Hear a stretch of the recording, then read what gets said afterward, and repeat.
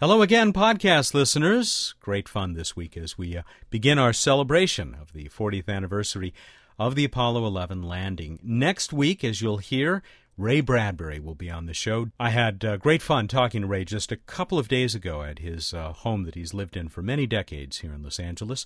You won't hear Lou Friedman's pitch for donations to support the show in the middle of the show today. Couldn't resist the opportunity to include Robert Picardo's appeal for membership since he's featured with Bill Nye today. But I think we'll probably have Lou back for you one more time next week as our campaign to save the radio show continues. Again, and as always, thank you to those of you who have shown your support. If you have been considering making a donation, trust me, now's the time. This is when it will mean the most to us. Thank you so much, all of you, for everything that you do, and especially for listening to Planetary Radio, which begins now.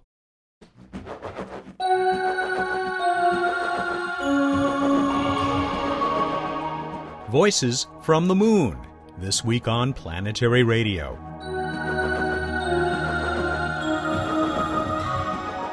Hi, everyone. Welcome to Public Radio's travel show that takes you to the final frontier. I'm Matt Kaplan. Andrew Chaikin returns to Planetary Radio to help us celebrate the 40th anniversary of the first moon landing. His new book matches dramatic images with the actual words of every surviving astronaut who made the trip. My conversation with Andy is just part of how we'll mark this accomplishment that was either 10 years or millions of years in the making. After all, we've been looking up and wondering about Earth's only natural satellite for a very long time. Bill Nye will be joined by actor and former emergency medical hologram Robert Picardo in about a minute. Bill and Bob have cooked up their own tribute to the Apollo astronauts. And our salute will continue in the What's Up segment. Bruce Betts has a loony trivia contest planned. Remember Rich Vondrak telling us a couple of weeks ago that images from the Lunar Reconnaissance Orbiter might be received soon? He was right, and even these shakedown pictures look great. No, all the action is not on the moon. For proof, read the latest detailed update on the Mars exploration rovers at planetary.org. Have you heard about the Free Spirit campaign? It's all about the effort to get Spirit unstuck from the sand that has kept it from rolling for many weeks now. Word also comes from the Planetary Science Institute that water may have flowed on Mars much more recently than has been thought. We'll put a link to the story at planetary.org/radio. Okay, time for the Vice President of the Planetary Society, that's Bill Nye, to be welcomed at Chez Picardo for some haute cuisine. Very haute indeed. Actor, writer, director, and chef Robert Picardo is a member of the Society's Advisory Council. I'll be right back with Andrew Chaikin. Hey, Bill. Bob. It's great to see you here. We're celebrating a special event. You know that. Oh, it's very special, Bob. It is the 40th anniversary of Apollo 11, and I have made a very special meal in its honor. It looks exotic, Bob. It looks like something I wouldn't normally eat. Don't glance at the menu card. Well, of course, we're opening with a glass of Tang. That makes sense. And we're going to close with dehydrated ice cream. That makes sense. Oh, you can dream and you can hope. But that's in between, what are we going to have in between? What's your guess? Irradiated meat. Irradiated meat is my first choice. Unless you're a vegetarian, then no, it would be not as an astronaut. Not at all. There were none back then. There were none back then. Absolutely. So we're having irradiated meat, and I was thinking of maybe sucking some mashed peas through a tube. Oh, for the vegetables. For the vegetables. It does sound good. Yeah, but peas, frankly, they're a vegetable, but they're not necessarily very nutritious. They're high in carbs. High in carbs. But on the other hand, what do you want to smash and suck through a tube? Let's not answer that now. Good call. In addition, I think for an appetizer, we'll have some sort of space food stick. Oh, love the space food. Are you going to go peanut butter or chocolate? Maybe an assortment. Well, it's an appetizer. Now you're talking dessert or you're talking... No, but that's the space food stick flavors. Sort of peanut and chocolate fudge thing. They didn't have like a hummus and broccoli? Not in those days, no. It was guess sort not. of sugar with some sugar flavoring. Good. Well, they need energy, those guys. Right? Yeah. Let's face it.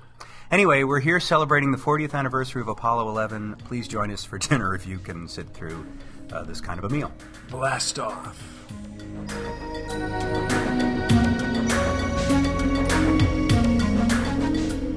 Andrew Chaikin has been moonstruck most of his life. His first bestseller, A Man on the Moon, was turned into the award-winning HBO miniseries From the Earth to the Moon, with co-producer Tom Hanks.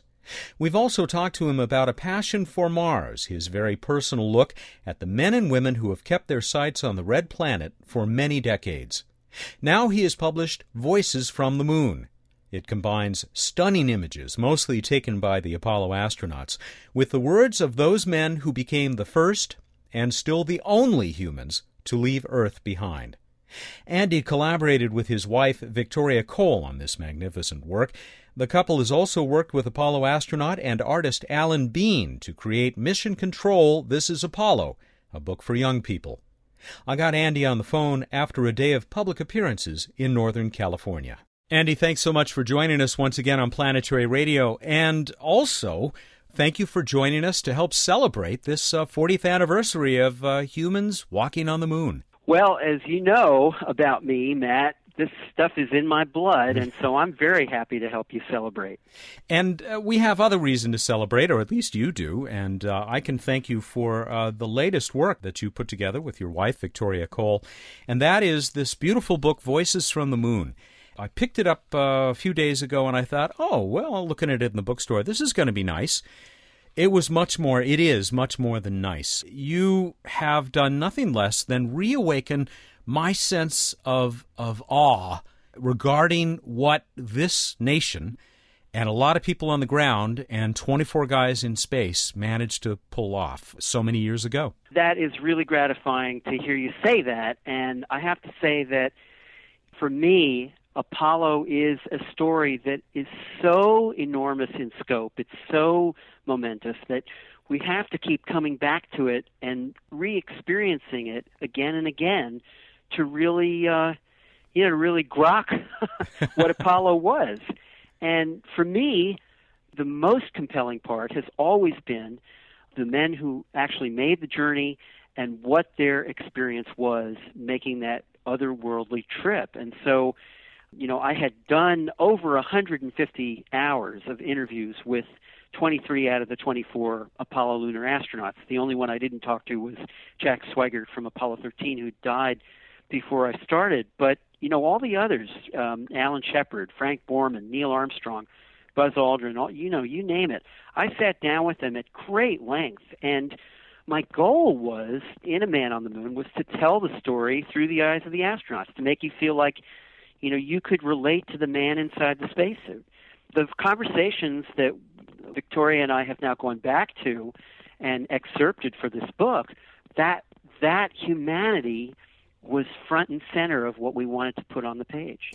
I think much of what you were able to achieve with this, at least in my mind and my heart, really, it's not just the photos, it's not just the words from the astronauts, but that it really captures their humanity. I mean, you did not pretty this up.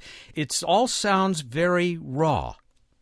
Yeah, and that was very intentional on Vicki and my part. We wanted to put the words down as they were spoken to me, and so you see all the ums and ahs and the occasional cuss words and the sentence fragments where they interrupt themselves and put together a thought. And that, to me, makes it much more real. It makes it immediate when you hear them talking about, this experience of drifting in behind the moon and going into blackness, and then all of a sudden, Stu Roosa at one point says your first view of the moon from orbit nearly knocks you out of the cockpit. You knew what the pictures look like, and there it is, but you never really thought it would look so much like the pictures and be so real.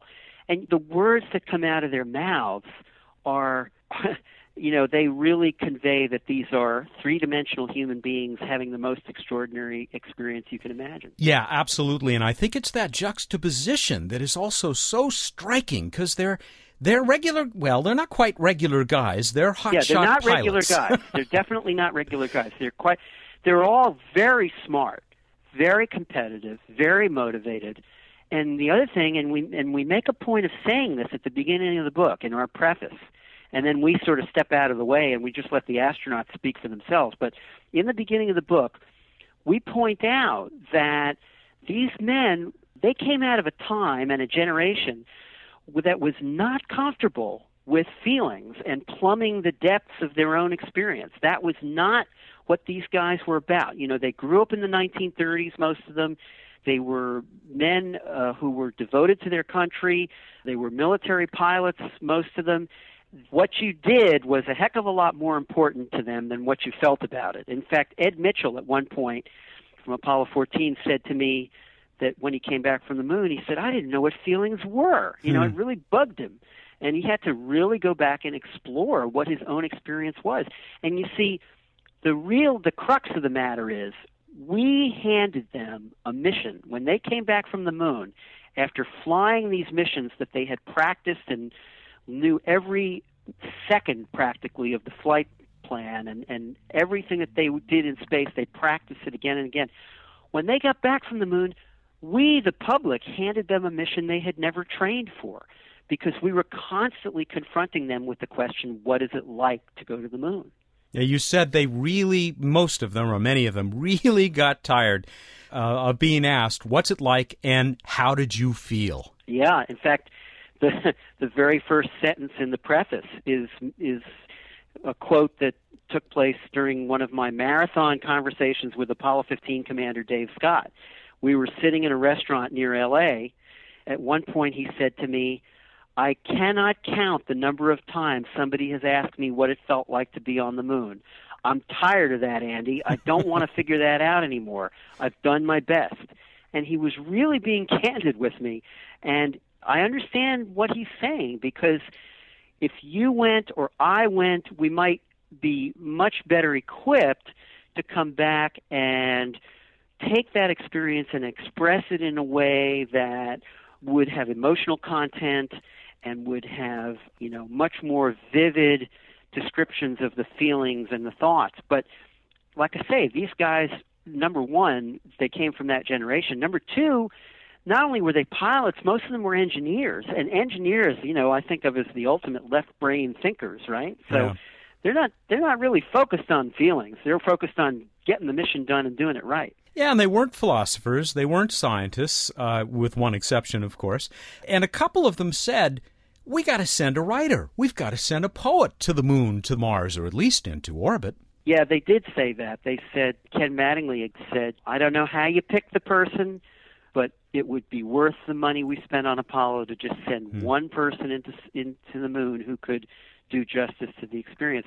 But I have to say that for all the difficulty that they may have felt in carrying out the mission that they never trained for, the mission we gave them to describe the experience, they came through beautifully. I was absolutely amazed by what I heard. I was thrilled by what I heard. I used to sit in those interviews and kind of sneak a glance at my tape recorder to make sure it was still working.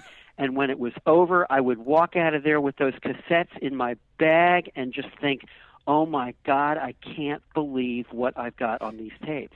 More from Andrew Chaikin about Voices from the Moon when we return. This is Planetary Radio. I'm Robert Picardo.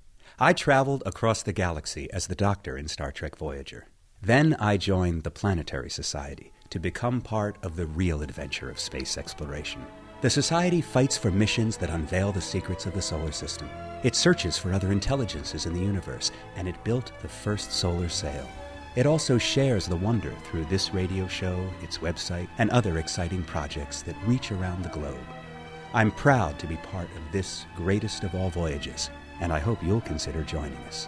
You can learn more about the Planetary Society at our website, planetary.org/radio, or by calling 1-800-9-WORLDS. Planetary Radio listeners who aren't yet members can join and receive a Planetary Radio t-shirt. Our nearly 100,000 members receive the internationally acclaimed Planetary Report magazine. That's planetary.org/radio. The Planetary Society, exploring new worlds.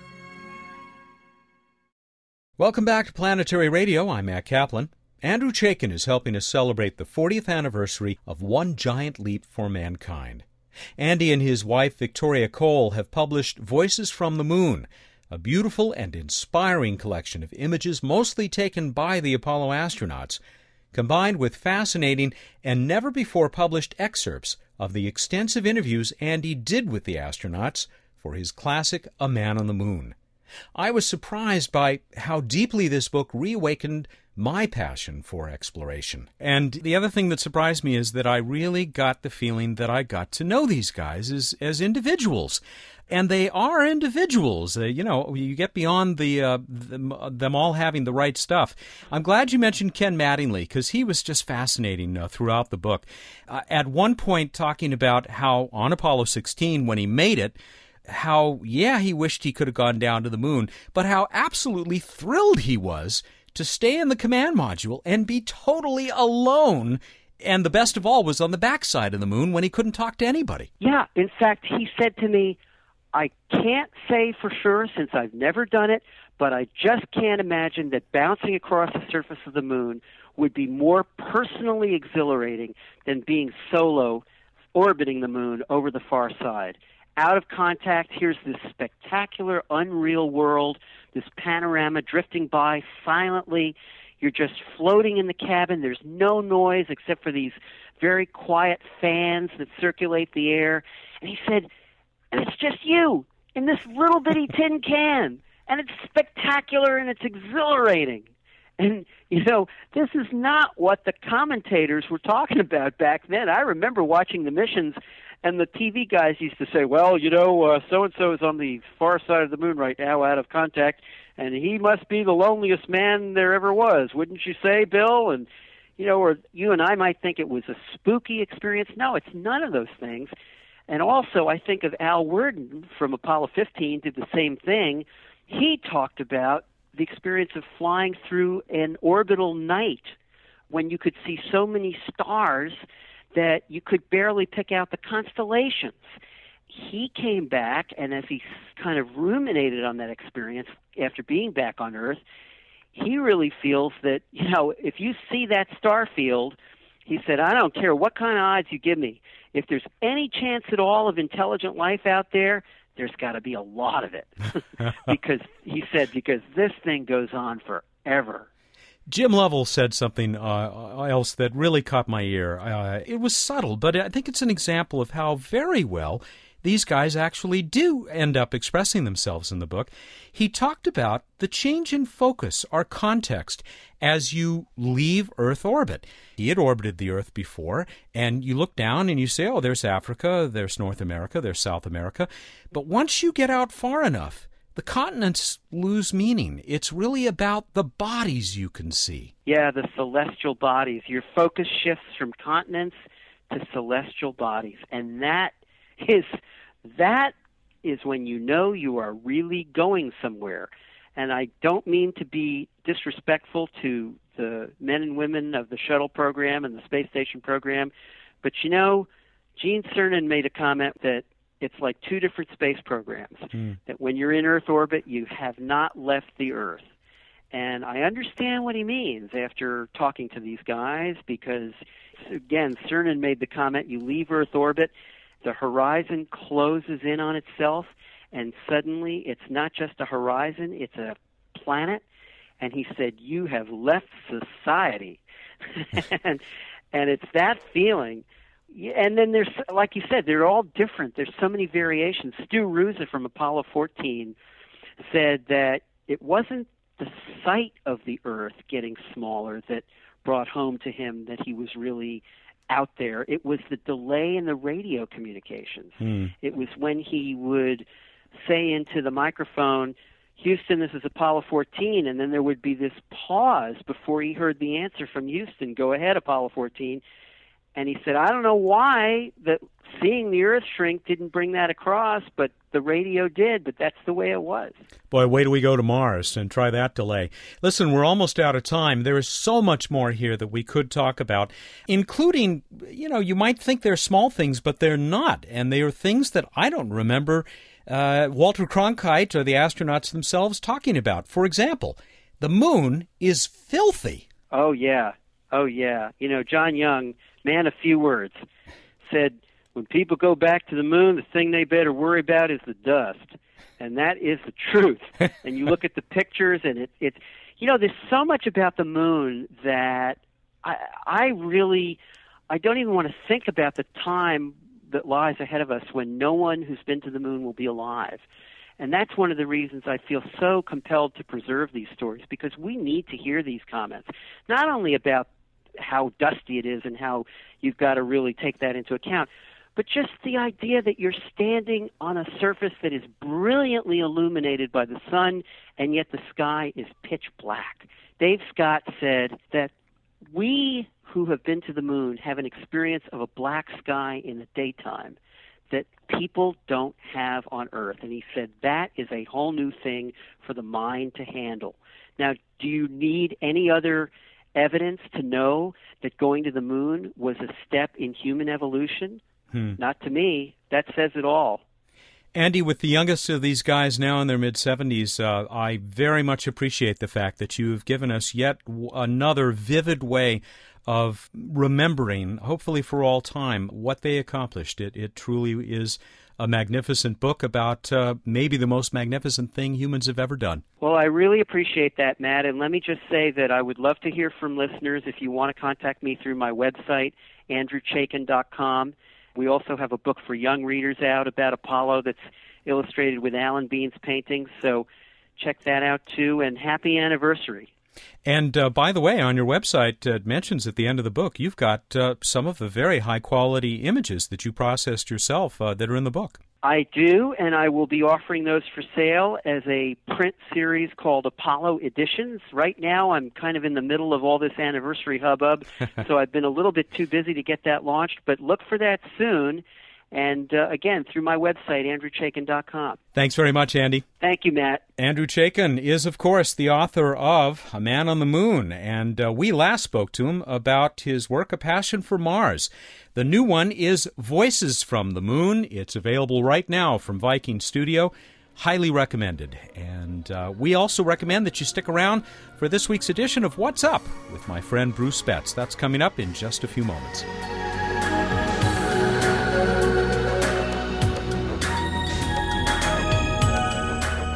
Bruce Betts is on the Skype line. The clock is ticking in the background, so we'll get right on with What's Up. Welcome back. Thank you very much. So how's our busy night sky? It's fairly busy. We got planets up there. Let me tell you about that, and then I'll tell you about something special happening for some of the world. Ooh, special? There's something special. We won't see it, but some people will. Ooh, tantalizing, isn't it? It is. But everyone pretty much can go out and see Saturn in the evening sky over in the west after sunset, looking like a yellowish, fairly bright star. You can also check out Jupiter, really just the late evening now, over in the east, looking like an extremely bright star-like object. And it's up in the pre-dawn, high in the south. And over in the east, actually getting pretty high up, is Venus, looking extremely, extremely bright, even brighter than Jupiter, with its little red friend Mars hanging out above it.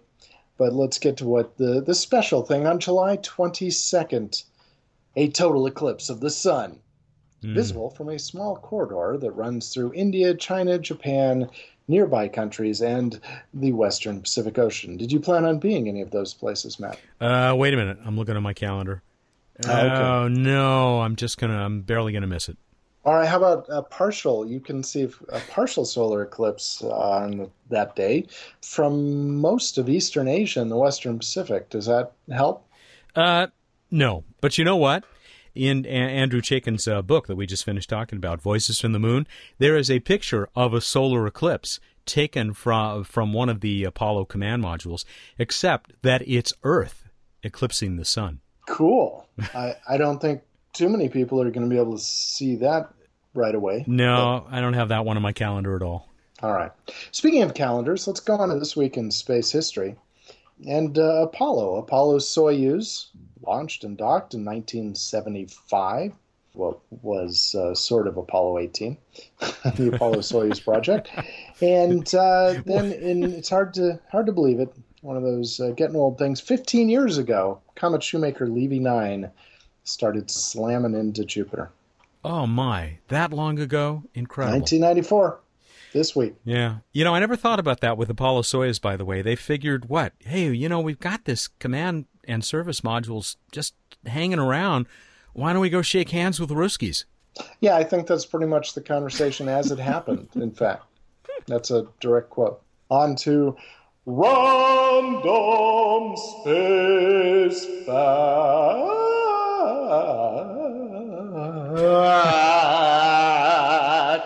A very unexpected finish there. Quite a I was crescendo. going for surprise. Yeah, it was very successful. Geostationary satellites, those communication things that are up there, fixed relative to a given point on the surface of the Earth, they orbit about 100 times higher than the International Space Station. 23,000? Close enough. 22,000 a little bit in miles. And Space Station up there, it actually has varied quite a bit. Space Station, a little bonus random space fact. It's in the couple 100-mile range. It does make it interesting when you think that they're transmitting from that far out. Obviously, had to be a great deal more powerful than old Telstar back in the low Earth orbit communication satellite days. I'm thinking. Yeah. All right, on to the trivia contest. We told you that Ganymede and Titan are larger in diameter than Mercury, and we asked you what additional moons are larger in diameter than Pluto. How'd we do, Matt? Not very many responses this time. I don't mind saying. I don't know if it was just the people thought it'd be difficult to find this, but a few people did. And in fact, we have our winner, Craig Journay. He came up with this. Oh, by the way, Craig Journay of Long Beach, California, my hometown. The Moon, Io, Europa, Ganymede, Callisto, Titan, and Triton. The 7 moons that are larger than the ex-planet Pluto. And someone else added, and Eris, out there in the outback, if it's ever captured by a planet. Why, yes, I suppose technically that's accurate if we weren't asking for the present. Yeah. And Lindsay, down under, sent another one of his magnificent email responses. Did you see it? He actually sent Yes, I did. The 3D models of all the moons to scale, showing their comparative sizes. Yes. I'm going to get that blog, and we're going to post stuff like Lindsay's up there. And so be very afraid, folks, because soon I'll be telling you where the blog is. You know what else we need to do before you go on? What is your Twitter account? Because I've been getting appeals from people saying, how come you don't have a Twitter account? And I'm thinking, I do have a Twitter account. And what is yours? Mine is, I think it's just Matt Kaplan. That's very creative. Yeah. And mine's hard to remember for listeners. Mine is Random Space Fact. All one word. Which is actually quite descriptive of what it is, because you put a random space fact up there every single day. Close. Miss it occasionally when life gets busy, but yeah, you'll get a few random space facts per week delivered to your box, and you won't find out anything about what I had for lunch or other random. I'm hearing people and dogs in the background there. We better get on to the new trivia chaos. It's contest. crazy here. We better finish up. Hey, let's give them another trivia contest. Please. Continuing in the 40th anniversary theme. Who were the backup astronauts for the Apollo 11 crew? Go to planetary.org/radio, find out how to enter. I don't have the slightest idea. You've got until, what a coincidence, July 20th, 2009, the 40th anniversary of the Apollo 11 landing, July 20th at 2 p.m. Pacific time, and we'll have the winner for you, pretty much a week after that. All right, everybody, go out there, look up at the night sky, and think about weddings. Hey, don't you have one of those coming up? Yeah, I'm thinking about weddings a lot. One in particular, my oldest daughter of the two is getting married on the Sunday just before this show starts to air. Right off of the ocean, as a matter of fact, down in a place Torrey Pines State Park here in California. And we're all very excited about that and very excited for the groom. But I don't think he cares. I think he's excited enough all by himself. Well, congratulations to the little wedding people and the whole family. Thank you so much. Okay, we're out of here. He's Bruce Betts, and I think he likes weddings and dogs padding around and the ocean and all kinds of things, including joining us every week here for What's Up. Our Apollo celebration continues next week with the one and only Ray Bradbury. Planetary Radio is produced by the Planetary Society in Pasadena, California. Happy landings, everyone.